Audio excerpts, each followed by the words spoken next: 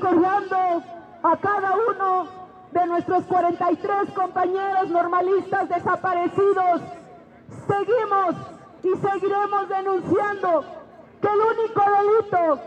por la que ellos fueron desaparecidos fue la protesta y la exigencia a una educación laica, gratuita y obligatoria para todo el pueblo mexicano. Por esa razón, como trabajadores de la educación de las secciones 7 y 40, nos estamos manifestando en todas las regiones de nuestro estado de Chiapas,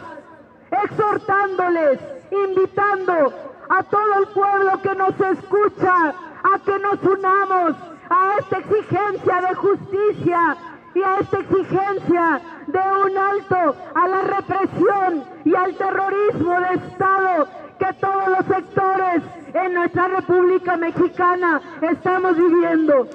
Por esa razón, el día de hoy salimos a las calles pidiéndoles a todos que tengamos memoria histórica y vamos a estar fortaleciendo esta memoria con la participación de nuestro compañero Manuel de Jesús Mendoza Vázquez, secretario general suplente del Comité Ejecutivo de la Sección 7 de Chiapas. Compañeras y compañeros, a Edmundo Reyes Amaya, a Alberto Cruz Sánchez, a Fidencio Gómez Santis, a los 43 normalistas desaparecidos, a ellos les decimos, donde quiera que los tenga el Estado asesino, en donde quiera que los mantenga los sádicos de este régimen, tengan la seguridad que seguiremos luchando por su libertad y por su vida. A nuestros compañeros Héctor Santis López, a nuestros compañeros quienes han caído en la lucha por defender los más elementales derechos del pueblo, hoy les decimos, la justicia popular tarde o temprano llegará y estos asesinos, compañeras y compañeros, se irán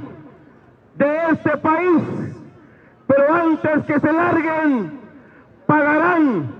por todos sus crímenes que han hecho contra el pueblo. Que lo tengan seguro, porque el pueblo de México tiene memoria histórica y tarde que temprano se las cobrará una por una. ¿Sí o no, compañeros? Ahora les queremos decir a todos ustedes, se equivoca el gobierno federal y estatal y también municipal de que con la represión masiva y selectiva pueden acallar la voz de los miles y miles de trabajadores del campo y la ciudad. Se equivocan estos politicazos, estos corruptos que malgobiernan este país, que con la represión van a poner de rodilla la justa lucha de los trabajadores de la educación, la justa lucha de los campesinos, de los obreros, de los trabajadores del campo y la ciudad de este país. Vayamos a trabajar con nuestras comunidades, con los padres de familia, con los estudiantes, con los demás sectores hermanos en lucha, para que podamos iniciar juntos esta gran jornada nacional hasta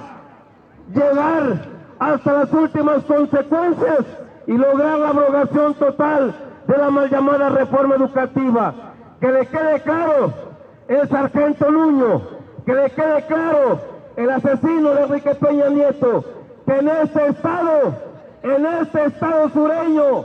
no pasará su mal llamada reforma educativa. En este estado, compañeros, una y otra vez les decimos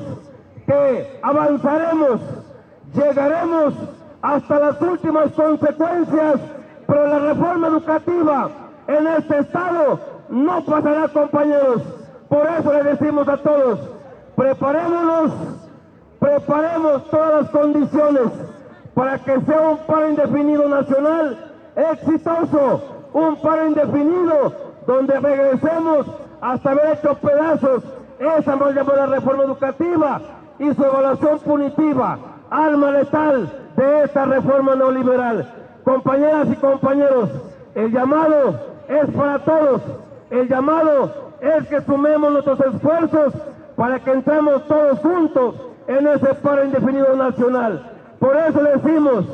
con la moral y la razón histórica de nuestros compañeros caídos en la lucha, hasta la victoria siempre. Compañeros, muchas gracias.